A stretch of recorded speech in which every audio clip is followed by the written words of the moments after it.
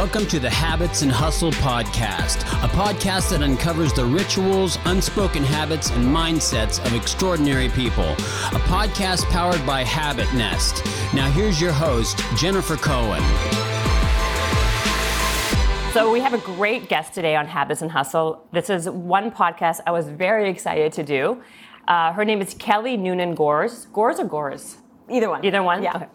She was the filmmaker who made the groundbreaking documentary on Netflix called Heal. And now she has a book with the same name, basically out now.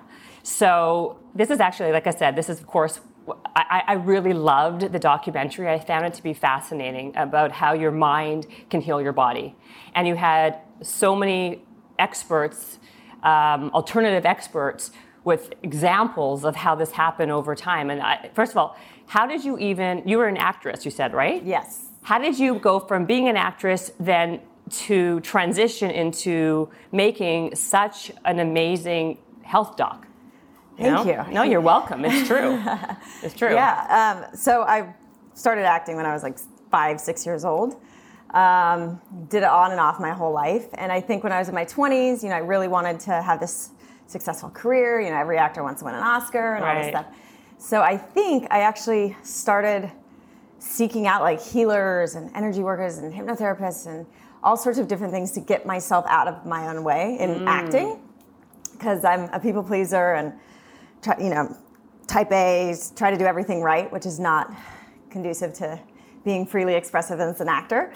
That's right. I guess that's true, right? Yeah, you can't care what people think. Right. So I was always trying to do it right, and I was very, not as free as I should have been. So I think I just started experiencing all of these healers and energy workers, and then also reading like about the power of our thoughts, and I'd be running and I'd be setting intentions for my acting career and all this stuff.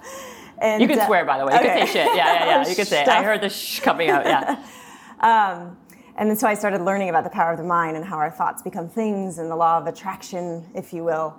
And I just started paying attention, like was getting less and less happy and fulfilled talking about acting, and more turned on and lit up and passionate about the power of the mind and as it relates to our health and our lifestyle and abundance and everything else. So I was still acting, but I was started to think about doing this documentary, and people would come up to me and be like, how are you so happy? Or how are you manifesting all this stuff? And so I just was like, I should just put together a film of all, because it's a powerful medium. I grew up in the entertainment industry.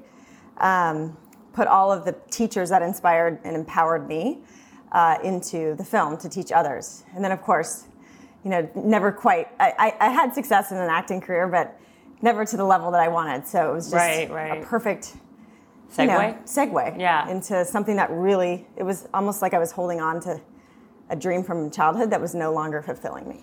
Well, it's interesting because like a lot of people have, dreams or want to create a documentary or a movie, but from an idea to execution is much more difficult than that, right? So how were you able to take it from an idea and a passion and put it into actual, to an actual substantive movie? Like, how did you raise the money? How did you find the way to do it? Yeah. And then get Netflix to pick it up. Right. Yeah. a lot of things. Yeah. I kind of learned as I went along, but it's funny, once I paid attention to how passionate I was about the topic, and once I was finally ready to do it, I felt like there was definitely like an energy behind it that wasn't my own, so I would just kind of remain open and trust that whoever came across my path, if I was feeling good about it, like they would help me. So of course I needed help along the way, someone to finance it, found someone to give me the money. It was very low budget. Yeah, so, what was the budget on that? Because it was all healers and all doctors, right? Alternative doctors. Yeah. We actually shot it for like $400,000. And then, of course, that's not much finishing it and releasing it, there was almost twice that as well. Right. So, but it was under $1 million. And I think it's pretty high quality for that amount. And it took a skeleton crew of just really passionate, like-minded people. I luckily found a producer that was my producing partner, is just really good at the details and in the weeds, and he really trusted and supported my vision. So I could do what I was good at, and he did all the details. So basically, you focus on what you're good at, and you found someone else to focus on the things that you were kind of more weaker at, basically. Yeah, and didn't bring me joy. It was draining me. Yeah. And also, I find it was very timely, right? Like, I think right now, I mean, more than, let's say, 10 years ago, people are much more interested in learning about alternative ways for healing and for health. I mean, there's a huge trend and just movement about that, you know? And so I think it hit in a really, really interesting time. And, you know, so like walk me through. So basically a lot of these people that you have in it, like Deepak Chopra, the guy who wrote your foreword, Joe Dispenza has a great story too. Yeah. First thing what I found was interesting was that 90% of people that go to see a doctor, it's usually because of stress. Yes, some form of stress. That's a huge number. Yeah, that's what all the doctors and scientists and researchers in the film kind of agree, that 95% of what takes us to the doctor, 90%, is stress-related illness. And that could be physical stress, which is injury, chemical stress, which is obviously from our food and the environment, and then emotional stress, psychological stress, which we all have in large amounts now. They're saying that we're just kind of, we have this fight or flight system that's built in for our survival, but it's meant to just be turned on for a short amount of time so that you can run away from the saber-toothed tiger or the bear or all these things in our past. And now we've evolved. We don't have those immediate life-threatening things in our environment, but our brain is thinking we are, because we're trying to keep up with the Joneses, or inundated with information on social media. So we're all running chronic stress, and our bodies can't sustain it. Absolutely. Like, it's like there's a whole like epidemic or theory that, you know, unless you are working like hardcore all the time, you're not like you're not succeeding, you're not this. And like that overall pressure, even like the cortisol levels in your body just like skyrockets. Everyone's like living at this level that is just you're chronically like ill, basically, and people don't even know until something like cancer happens or whatever, like and other diseases. But walk me through. So, give me some let's talk about some of the things that you kind of were able to discover making this. So we know about stress. Tell us about other stuff that you were kind of not even this movie kind of like shed light on for you. Yeah, I think one of them is, the power of our subconscious mind, and it's subconscious. We're not even aware that these belief systems are running our lives. So basically, it's all these things that we do automatically that we're not conscious of. But it's brilliant because we don't have to think so much when we're going through life or walking. I can walk without thinking about it now. As a baby, not so much. Same thing when you're learning to drive.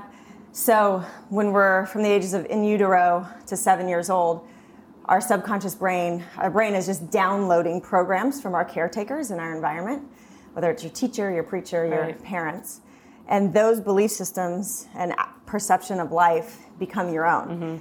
So, and those subconscious beliefs, Bruce Lipton in the film says that 75% of them are negative and disempowering. So we're not even aware we have these negative limiting beliefs, but they're running our lives. It's amazing. That was like a big light bulb. Like, I got that we, take on other people's beliefs, and, we repeat the patterns of our parents. Some people call it heredity, but I call it like we're just repeating their programming that they're giving us. No, I agree. But the issue is when something is subconscious, like you said, how does someone then change it and tweak it so then it doesn't work against them, right? Because that's how all these illnesses happen, right? From all these subconscious behaviors that we have, right? Right. So some of them can be changed through habits, right? Meditation practice can lower your stress, can drop you in. And the more you practice, the longer you practice, the deeper you go into your intuition, your higher self, and you can stop being so reactive and triggered to these disempowering beliefs. And then ultimately, you're living from such a place of expansion and peace that your beliefs change, your programming changes. Right. So it can come from habits and spiritual practices. Also, there's a million practitioners out there that can help facilitate. Hypnotherapy is one where you can go back into your past, part of your brain, part of your mind, memories, past trauma, and reprogram. Are you talking about what's it called? NDR? Not NDR. Linguistic programming, NLP? NLP, yes. Yeah. Is that what you're talking about, NLP? I'm talking about hypnotheraapy.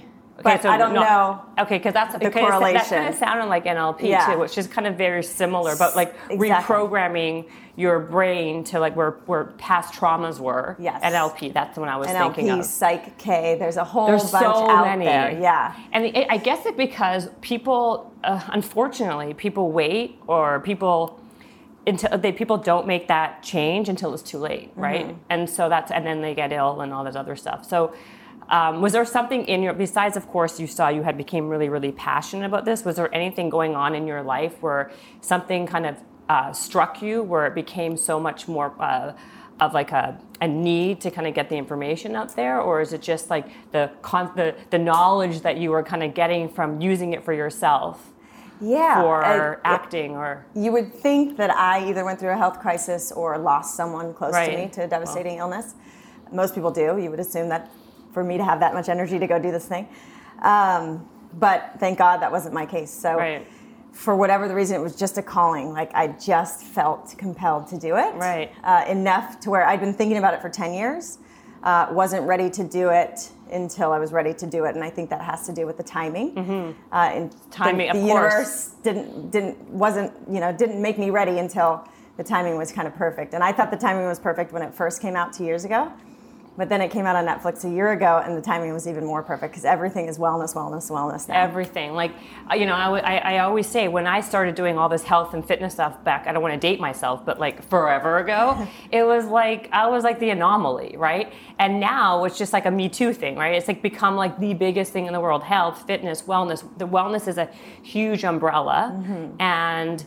But I think it's good. I think I think that people are becoming much more, cognizant of how important these, all these modalities are to your overall health, and so a couple of things. The book really touches on conventional versus holistic medicine. So let's talk about that a little bit. Sure. So holistic, a lot of people think it's woo-woo, right? Not based in holistic, science. Yeah. It's not evidence-based, but there's so much science and research behind all of these alternative treatments, even meditation, things that people have been doing successfully for thousands of years, using herbs, supplements that people are saying is, acupuncture, there's no evidence behind its effects. And it's all backed by science now, And so holistic just means that everything is connected and to treat you as a whole person. Knowing that every organ system, every energetic system, mind, body, everything is connected. We're connected to the outside world through a field, quantum field. Right. Everything is energy. So holistic is just taken into the whole picture. And unfortunately, the problem with Western medicine is they're treating based on separation. They're treating, not accounting for they may treat a symptom that you have for your thyroid, but that pill or treatment or whatever is going to knock off the rest of the systems in your body. So what's the payoff, Right. I mean, that's the problem, right? And also the issue is people, as much as it's become trendy like we talk about and there's backed evidence, I think also people don't understand what they don't understand and what they don't see. Like I went the other week, I went to see a doctor. She's an acupuncturist, an herbalist, and she does all that muscle testing, right? Mm-hmm. And she put all these vials on my chest, and she's taking my arm and pushing it, and okay, you have a lot of toxins in your body, and she was saying all these things to me. Where the truth is, it's actually kind of interesting. She hit a lot of things on the head that I thought I have. Where the other doctors, conventional doctors, would never ever pick up on. Mm-hmm. But at the same time, I'm like, well, how does she know this by putting a vial and moving my hand a little bit? It does seem a little woo-woo, you know? But I think there's a lot to be said for someone who actually believes in it. I think it's a placebo thing, right? If you believe it's gonna work, it's gonna work. Yeah. And if you go in kind of this is all a bunch of nonsense, then you kind of get that same result. 1,000,000%. Right? And that's kind of what you learn in the documentary, and it's from all different, spiritual teachers and then totally legit science researchers. They have found that the placebo is real. The power of belief, what you believe and expect, and how you perceive the world, that is probably the most powerful, more powerful than even diet, exercise, and all these things that are important holistically, but the mind and the belief is really the most important factor. And that's why, even people's belief in possibility is tied to how a doctor delivers the news. So, if the doctor's not enthusiastic and doesn't seem hopeful that a treatment is going to work, the patient is going to buy into that, and they're not going to believe that treatment's going to work, and 9 times out of 10 it's not. You know, so it's just really, we have to really pay attention to. We got to train our brains. I mean, there are people I agree with you. I find that it's. Do you believe that there are some people who are just more naturally optimistic versus pessimistic, and therefore that feeds into it? Because I'm much more of a pessimist, right? Versus my husband, who's happy-go-lucky constantly. The truth is, he's never sick. He always looks at the things, everything in his world's happy, happy, happy, and truthfully, great things constantly kind of surround him. I'm the one who's much more I don't know about this, and then I'm the one with the bad immune system. I'm the one getting sick all the time. I do think how you actually legitimately are programmed and think really does manifest itself. 100%. Everything is frequency, and they talk about this in the film as well. Negative emotions release negative chemistry into your body from your brain. Positive emotions elicit healing chemistry into your body. So if it's a pattern, if you're staying in the negative too long or constantly, it's going to take a toll on your body. And then it also affects your vibration, the frequency you're putting out there. Right. And like attracts like. I agree with that. So you're going to be coherent with more negative experiences, while he's going to be coherent and available to more positive. Absolutely. That's why this movie and your book and everything really spoke to me, because I really do believe there is such a mind-body connection that way, in terms of just healing yourself, preventative. So you were just talking about the subconscious mind and placebo effect. What are the three? There's based on 3 things, though. It said the placebo effect. Yeah. There's conditioning.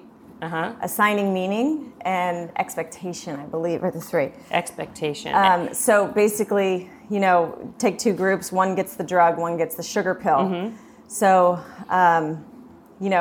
your condition, or it's hard to explain from that standpoint, but it's basically whatever meaning you're giving to that pill. So that whatever that drug or whatever the pill is, the drug pill, then you take it, you say that pill is going to make me, let's say it's an antidepressant. Okay. So you think you're taking an antidepressant drug, but you're really taking an inert substance, sugar pill. But you believe and you assign meaning to it, where that pill is I'm going to swallow it, it's going to make me feel better. And then you expect. And so your body actually releases the healing chemistry that you're expecting into your body. So you actually do feel better. So that in these depression studies, and that's why it works. Yeah. Right. So exactly. So if you believe it's good, that's the whole thing. If you believe it's going to work, or you expect it to work, either way, then the chances are it's going to work. Yes. Right. Versus the nocebo effect. Yes. Okay. So tell us what that is. So placebo in Latin is the positive thinking, and nocebo is negative thinking.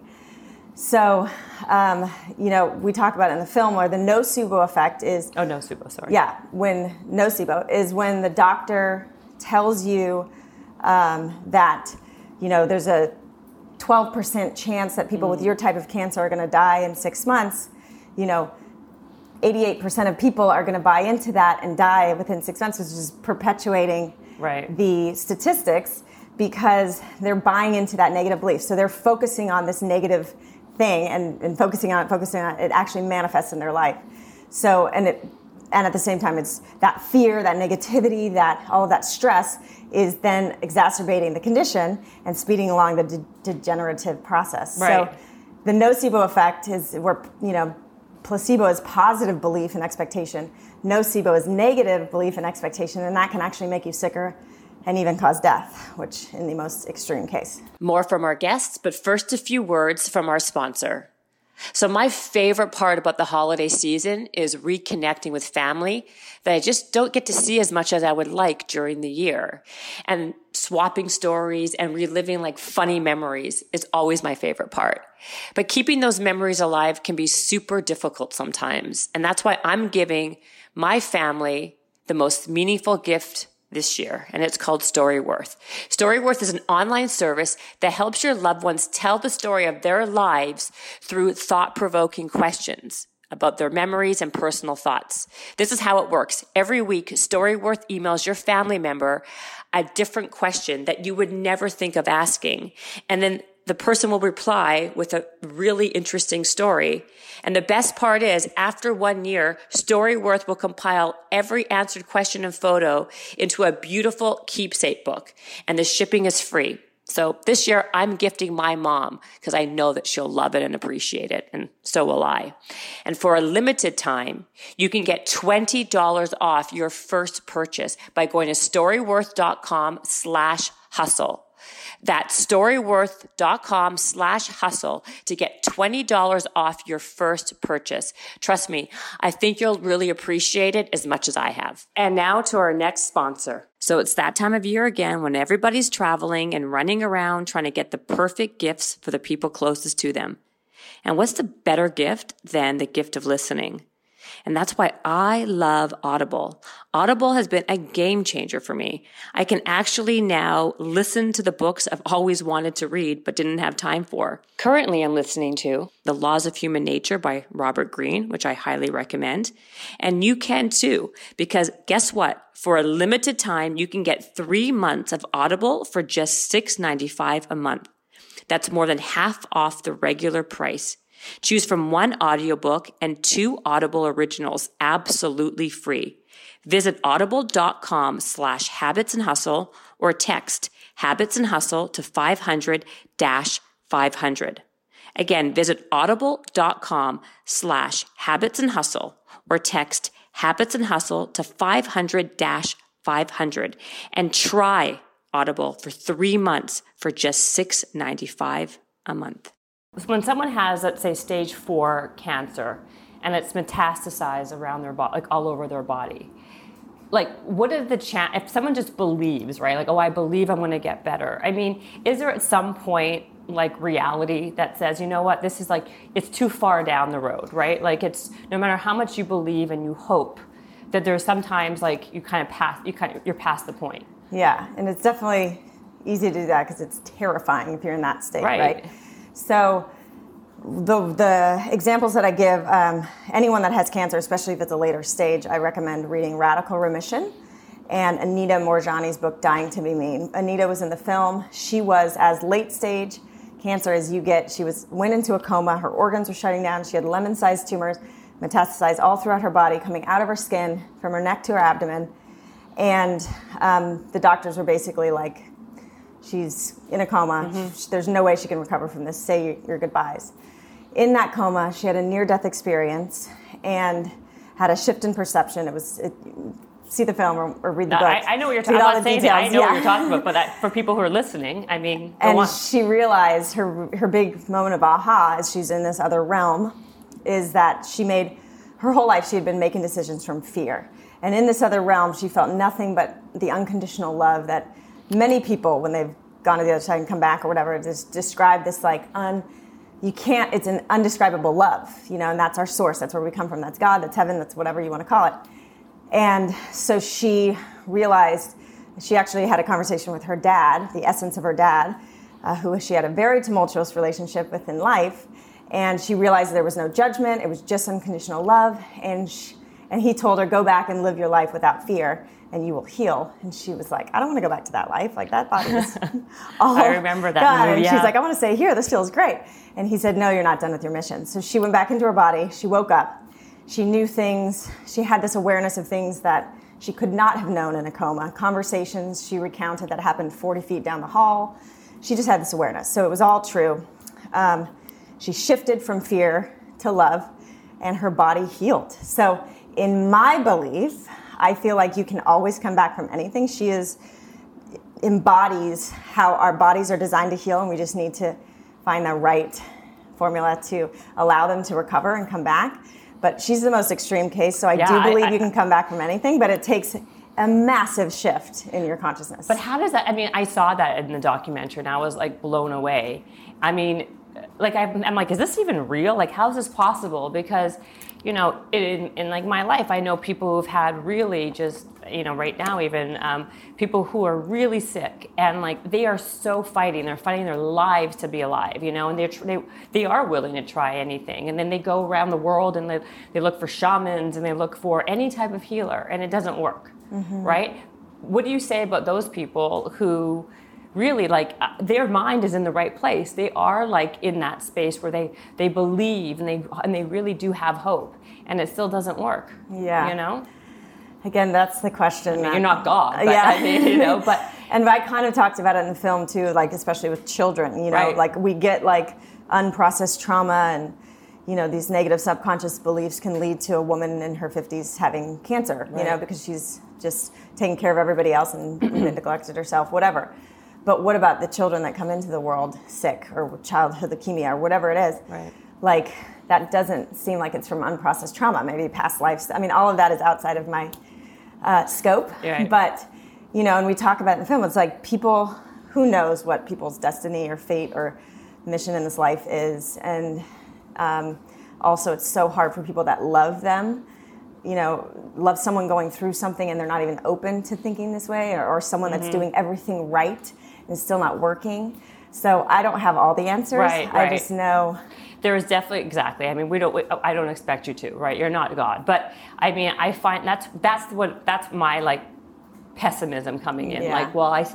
I've seen it on both sides, right? I've seen people who've had miraculous things happen when they do believe, and they have that type of attitude. And then I've seen also not such great things happen, But I think overall there is something to be said for how your mind and how these things, the mind over matter, really makes a difference with anything. Exactly, and a lot of times there's some. Even though they're positive or whatever, behind closed doors, they're still really angry at the cancer. They're still in major resistance. They're not in full acceptance and surrender. And we talk about. I know, I saw that. You talk about that a lot, about how you have the resistance. Mm-hmm. So you were saying someone who was the expert in the book that was talking about the resistance? Peter Crone, right? The young guy. Yeah, and about how that also is detrimental. Mm-hmm. But why? Why would God forbid, when that happens, how do you just be like, okay, I'm taking it? I don't understand how the resistance plays a part, because isn't that also counterintuitive to the fact that you are fighting and you have hope and you don't want to believe it? Doesn't that make a difference? It does, and there's healthy resistance and then there's unhealthy resistance, right? Yes. So, it's healthy resistance if you're lifting weights and you want to get bigger muscles, but then to lift weights that are too heavy for you or doing too many reps or not the right, form, it's going to be detrimental. So resisting life, this is why healing for me is more of a spiritual conversation. And this is something that Peter, the guy who talks about it in the film, really believes that life is always working for us, not to us, not against us. So we have to get to the place, if we're going through a healing crisis especially, we've got to get to a place where we trust that God, the universe, whatever, is working for us, and we're going through stuff. It's kind of an alchemical process. You got to go through the fire to get honed into your highest evolution of self, right? So disease is part of that, And so at a certain point, we have to stop spending our valuable energy fighting back against it, and just surrender and go, okay, what is the lesson? What is the blessing? What is this trying to teach me, so that I can let that go, so I can forgive that person, so I can wake up and treat myself better, with self-love, and also working out and eating right. And, we're beating ourselves up mentally and physically every day by eating shit and being stressed all the time and not moving our bodies, whatever it is. So it's disease is a wake-up call. It's life working for you. And to stop, one of the first steps is really, you can feel sorry for yourself, but you don't want to stay there. Right, you can grieve this horrible diagnosis you got, but then you got to go, okay, now what I'm going to do? I have to accept what's going on, so I'm not wasting valuable energy resisting it, and I have to face it head on, and I got to keep doing my best every day, taking steps forward. How about fasting? They say fasting for healing. Do you believe in that? Do you think that by fasting it helps with your healing process? I do. Digestion takes up so much energy every day in our body. And I think, especially in the United States, our portions are way too big. We are eating, you work out, you're walking, doing podcasts 5 hours a day. Like you're burning, you can do whatever you want. Not really, honey. Not really, but that's a whole other podcast. For most people, we're eating, digestion takes away all our energy from that we should be using to repair. So like first it's digesting your food, and then if there's not food to digest, then your body's like, as long as you're not stressed, your body's like, okay, what can I go through? They go through everything to see what tissues need repairing and restoring and all of that stuff. So our body's trying to heal in every moment, and we get in the way by too much food or stress or toxins and overload. Right. So fasting, every mammal in nature, when they're sick, they find a quiet little shaded safe area and they don't eat. They let their body, they may eat some grasses to throw up, to get rid of any pathogen or whatever. But if they become wounded or they're sick, they fast because their body, it speeds their healing. Because their body is able to repair because it's not using all the energy to digest. So, and there is some research in the book from Kelly Turner, who did all this research on cancer. I saw that, I want to talk about that. It's counterintuitive, right? You think that, especially if you're going through chemo and you're withering away, like you're like, oh my God, that woman needs to eat. We need to give her calories, whatever. And a lot of Western institutions don't care about what kind of food you're eating. They give you M&Ms and shitty hamburgers in the hospital. I can't believe it. I know. It's unbelievable. And it's like double detriment on your body. So there's these clinics where you go and they prove that fasting under supervision and with, I don't know the exact protocol for everybody dealing with cancer, but it actually speeds along healing and shrinking of tumors and all of that stuff. I saw that and I was actually blown away because, I know that when people are sick, that's what they do. They give them like Ensure and Boost and all sorts of garbage but I always thought eating well, but still eating. Yeah. So when I saw that whole thing about fasting for cancer, I was really surprised. And if you can't do it under a supervised environment, I would say just be conscious and aware that when you're eating heavy meats and stuff that need to be broken down and take more energy to break down, your body's taking away resources that it could be using to heal. So if you're needing to put calories in your system, vegetables, raw fruits and vegetables, making sure you don't have any other digestive issues Right. counter exactly to. But juices, things that are easy for your body to digest, but are chock full of nutrients. So what kind of major takeaways did you learn from doing the film that you've kind of integrated into your life? Like habits that you've done or what have you changed that in your life based on all this information? I'm a little more dedicated to my meditation practice because of just how important it is for me to turn within. We're so overstimulated in life, especially with social media. And negative news and all of these wonderful things happening in our society. That's right. And so it's so important every day, whether it's 20 minutes in the morning, 20 minutes at night, whatever your practice looks like. What do you do? What's your practice? I learned transcendental meditation. People love that. I've heard great things about that. It's great. Yeah. And I also recommend it because you go through a course, which is only 4 days, but you learn what the benefits are. You learn why it works and why it's so important. And then again, it's assigning meaning. When you know more about the benefits, you're more likely to stick to the practice. And then you get addicted. You feel so good after you quiet your mind, turn within. Intuition starts to speak a lot louder. You sleep deeper. It's just the benefits are off the charts. You really release healing chemistry and joyful chemistry into your body. And did you do TM meditation from learning all of this, or I thought you already did meditation. I did. I started in like 2007. So, but were you doing TM meditation in 2007? Oh, okay. I first learned that. Now I kind of have a bunch of guided meditations on my phone. Right. I call those like my lazy meditations. If I'm just I just need to shut down, but I just don't have the wherewithal to like sit and say my mantra. I just want to lie horizontal and put like a guided meditation in.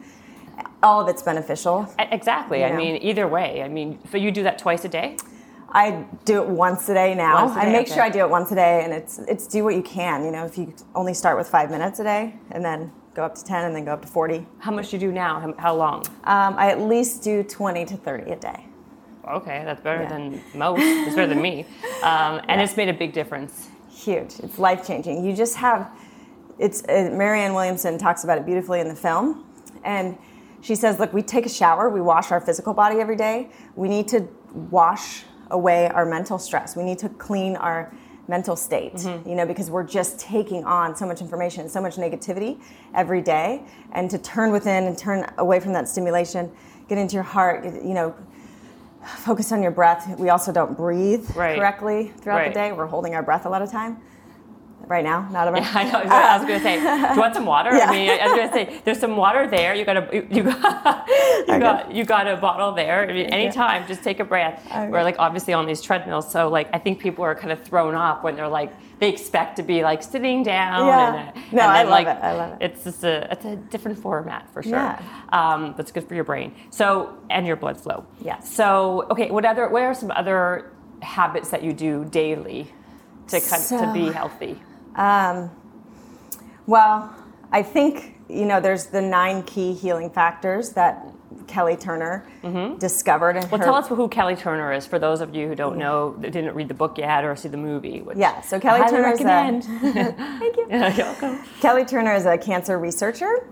She was getting her doctorate, and she was seeing all of these spontaneous healing cases come up, and she's like, why is nobody studying those? Doctors would just dismiss them as these anomalies, and she's like, no, so she studied 1,500 cases of radical remission, which were people who had late-stage cancer that their doctors told them there was nothing else they could do, and they were sent home to die, and they didn't die.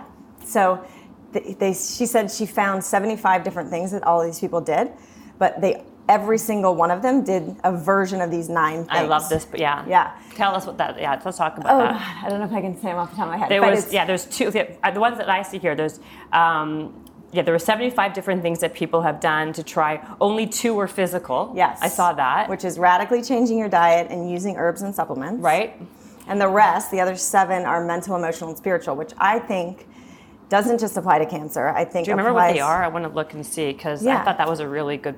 I can try to spit them off. So one is following your intuition. One is increasing positive emotions. One is releasing suppressed negative emotions, healing past trauma. One is finding strong reasons for living. Obviously, like your kids, your mission in Loved life, ones or loved mission in ones, life. friends, whatever it is. One is, what's the other ones? Where am I? How many have I said? You said enough. I mean, I think the point is that a lot of these social support. Social support. So a lot of, I think having purpose. I think a lot of times when people don't have purpose, that's when things kind of also go like willy-nilly, right? And like and having loved ones, knowing that people care about you, the social stuff. Like these are things that people undervalue in someone's true health. Yes. Right? Which make a huge difference. Exactly. And Dr. Jeffrey Thompson, who's this like sound healer, he's a neuroacoustic wizard, one of the smartest people I've ever met, if not the smartest. I asked him one question in the interview. He talked for an hour and a half. What did you ask him? What do you do? And he taught, we like ended up at Schrodinger's cat, which is this like whole quantum physical major study. But what was the basics? What was like the Coles Notes version of what he said?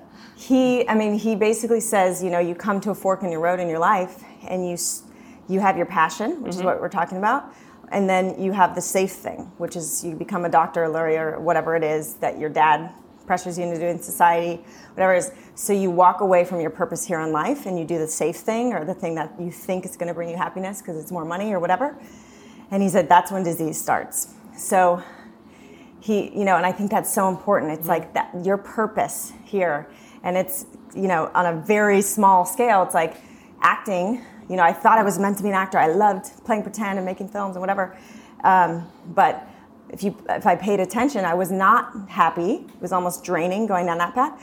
And talking about all of this stuff lit me up. And that's life force energy. So if you're in a dead-end job or a 9-to-5 job, or you're indoors and you're not, but you really want to be an artist or whatever that may be, you're denying that part of yourself. You're literally cutting off your life force, and that ultimately takes a toll on your physical body. Yeah, like it eats away at you, eats away at your soul, right? Yeah. And that's why it's so important to find purpose. And even if you can't find purpose some people, like not everyone has the ability to find purpose in their career or job because not everyone has that luxury. But then find some kind of passion outside of that where you get lit up. Yes. Basically, because it's so fundamental for your health, and it generates joy. Which is healing. Exactly. Absolutely. Yeah. Okay, so walk us through some more stuff that you do besides meditation every day, because we got that one. Like, what's your daily routine now? Like, what do you do every day? Well, it's a little off and wonky right now because I have a 5-month-old baby. I was going to say, congratulations. Thank you. I saw that you had a little baby. Oh, God. My gosh. She kind of takes over my schedule. But. Well, by the way, you look amazing. Oh, thank you. No, 5 months. It's like, girl, amazing. Thank you. No, you're welcome. What's her name? Riley. Riley Grace. Beautiful. She's amazing. Is she your only baby? She's my only baby. Okay. And everyone's like, you are so lucky because she's super chill. Oh, you are lucky. I try to take her outside every day and put both of our feet in the earth because, again, I saw that. Yeah. I did it while I was pregnant, and it totally calms your nervous system. It lowers anxiety and depression and lowers your blood pressure and does all these healing benefits. So you put your feet in on actual earth or on the grass? Grass. Yeah. Okay, so you're not putting, because I have some dirt, friends grass, who do it actually anything. in dirt. Yeah, sand at the beach, anything where you're just in direct connection with the earth. You do that every day? Yeah, I try to do it every day, but I'm fairly sure I've been doing it every day. Most days. Okay, so that's one of your things. And if you live in New York City, there's earthing mats that you can get that you plug into a grounded outlet, and you get the same effect. So they're designing technology. Obviously, being in the fresh air and the sunlight also has its benefits. So do that as much as you can on the weekends. But even at work, you can just put your bare feet on a grounding mat and get similar benefits. Yeah, that's a good idea. Yeah. I've heard that before. A lot of people who are very much into holistic and into all of that stuff do it, and they swear by it. I've heard that before. And you do gratitude journalism too. That's huge. I saw. And it's also in the book, by the way, as a way for preventative health, right? Yes, and also Joe Dispenza, who is the fellow who wrote my foreword, and he has his own healing story in the book, which is remarkable. He basically used his mind and his awareness and focus, kind of meditating, visualizing his spine being healed, and So he was a guy, just so people, I don't think people know, he was paralyzed, wasn't he? Yeah, he was in a triathlon and he got hit, and they told him he'd probably never walk again. So he was just lying in bed, and he was a chiropractor, so he had some background of information that he could help with his visualization. But he said, he just had this defiance, like, I'm not going to live in a wheelchair. Like, I'm an athlete. I got to get back. So he just every day pictured his spine, like, regenerating, and then he would combine the feeling with the visualization. So he wasn't just using his thoughts, he was using his heart and his feelings. So he'd remember what it would be like to take a shower again or watch a sunset with a loved one and hold their hand. These things that he didn't think he'd be able to do again. And just feeling the feelings. And he came up with this formula. He says, combining an intention and this visualization with the elevated emotion is like the recipe kind of for causing an effect. It's the quantum model of manifestation. It's amazing. So, and gratitude is probably the most elevated emotion. Gratitude, love, one of those. But so I gratitude journal just because it's a way to get your body into positive emotions when you wake up in the morning or right before you go to sleep. And what I've started to do, or what I've done for many years, is I write things that I'm actually grateful for, like my health, my baby, all these other things. And then if there's something that I want, say I wanted to heal a certain condition, I would say, I'm so happy and grateful now that I am healthy and vibrant and running 10 miles, whatever it is. You give thanks for what you desire as if you already had it. And it's just, and I started doing this like 10 years ago, and it's amazing. Like, if I go back and look, it's amazing things that I've kind of manifested in my life because of that practice. And it's just, our minds are hardwired for survival, to focus on the worst case scenario and fear. So this is just the flip. That's not true. That event that you're fearing will happen hasn't happened yet. That's not a true event. So why don't we condition our minds and train our minds in the opposite, in the positive, and focus on just like what I desire hasn't manifested yet, so it's not a true event either, but let's focus our mind and our feelings and our heart on visualizing the best case scenario rather than the worst case. No, like I said, it makes sense to me. And I mean, it sounds though like you were doing all of these things before you even made the film. Yeah. Yeah, so like they weren't things that you kind of like picked up on when you were kind of doing it. It was more, I think, you were doing it, and that was just why it was so powerful for you, more than that, you know? Exactly. They empowered my life, all these teachers that I put in the film, and everyone's like, how are you doing all these things? And I was doing these practices that totally changed my life, and rather than explain, we didn't have social media back then when I first started. Right. So I just I'm just going to put all my teachers in a film, and hopefully it empowers others. Like, well, how did you find them? Like, were they all, like, you live in LA? Yeah. Do all of these people live in LA? No, a lot of them do. A lot of them go on. They're kind of running the same circles. Well, that's what I know that, Yeah. but people just, I mean, because a lot of these people, do they even like? Well, Marianne Williamson, she wasn't a teacher of yours, was she, or was she? Someone handed me her book when I was 20 years old, and I was probably... I think she's coming on this podcast, too, from what I remember. Oh, good. Yeah. Are you getting on a treadmill? That'd be very... That'd be amazing. Wasn't she coming on, Demetria? Yeah. So I don't know if she knows about the treadmill. Great. You may, if you're friends with her, you may want to tell her her. to wear comfy shoes. Yeah. That'd be amazing. She's amazing. So she single-handedly, she may have launched me on this whole seeking journey. Oh, wow. When I was 19, I don't know if I was legit depressed, but I was unhappy for the first time in my life.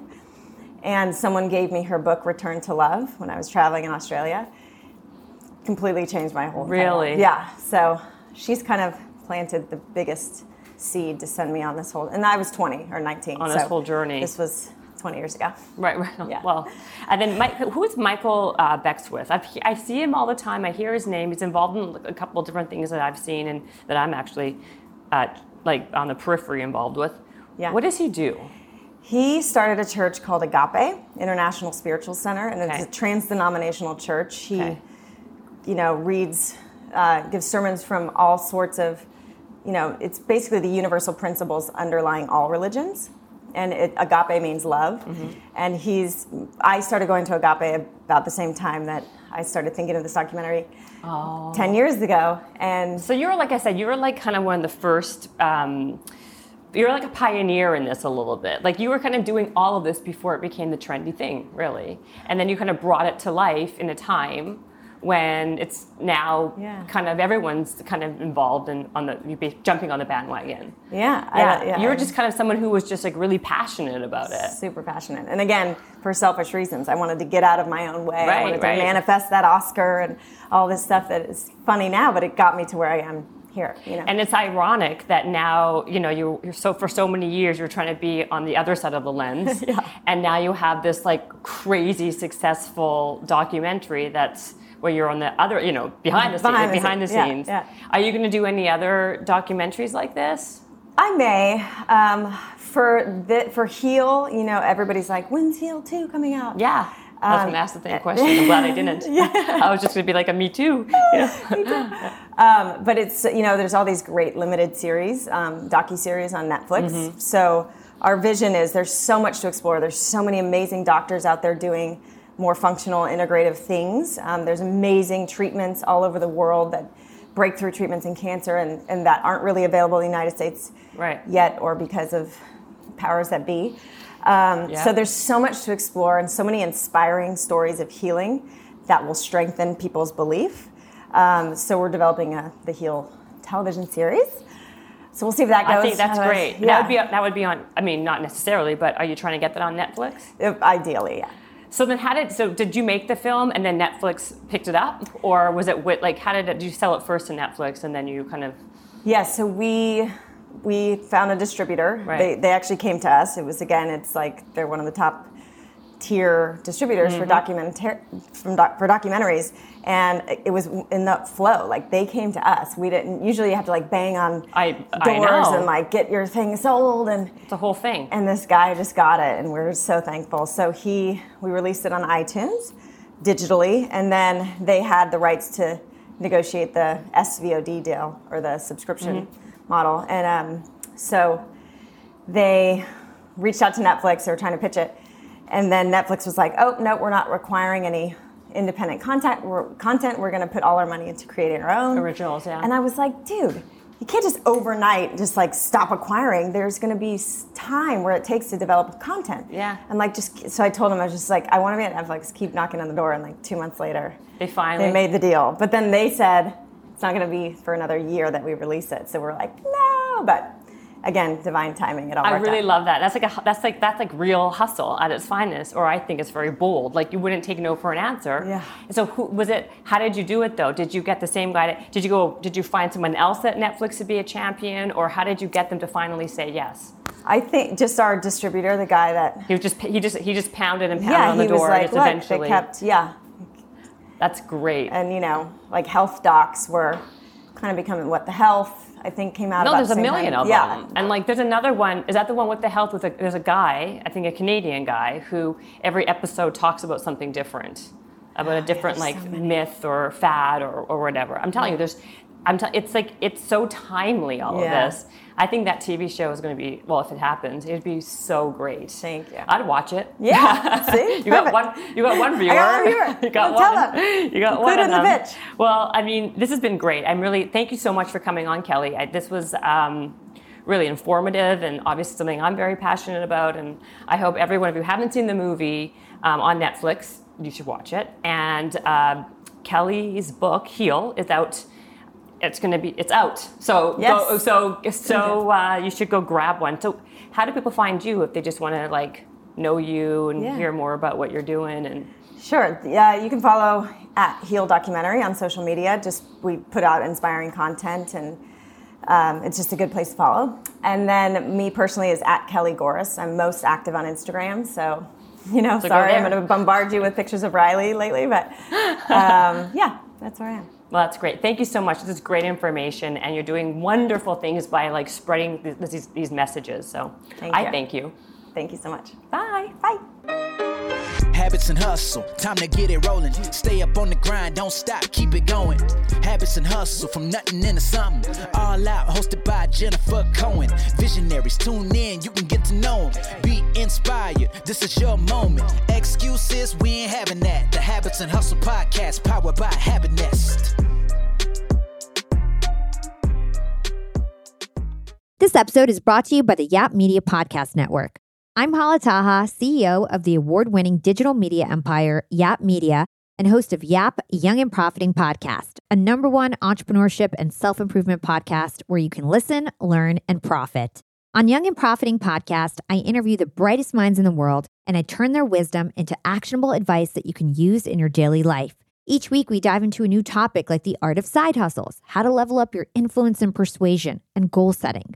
I interview A-list guests on Young and Profiting. I've got the best guests, like the world's #1 negotiation expert, Chris Voss, Shark Damon John, serial entrepreneurs Alex and Layla Hermosi, and even movie stars like Matthew McConaughey. There's absolutely no fluff on my podcast, and that's on purpose. Every episode is jam-packed with advice that's going to push your life forward. I do my research, I get straight to the point, and I take things really seriously, which is why I'm known as the podcast princess and how I became one of the top podcasters in the world in less than 5 years. Young and Profiting Podcast is for all ages. Don't let the name fool you. It's an advanced show. As long as you want to learn and level up, you will be forever young.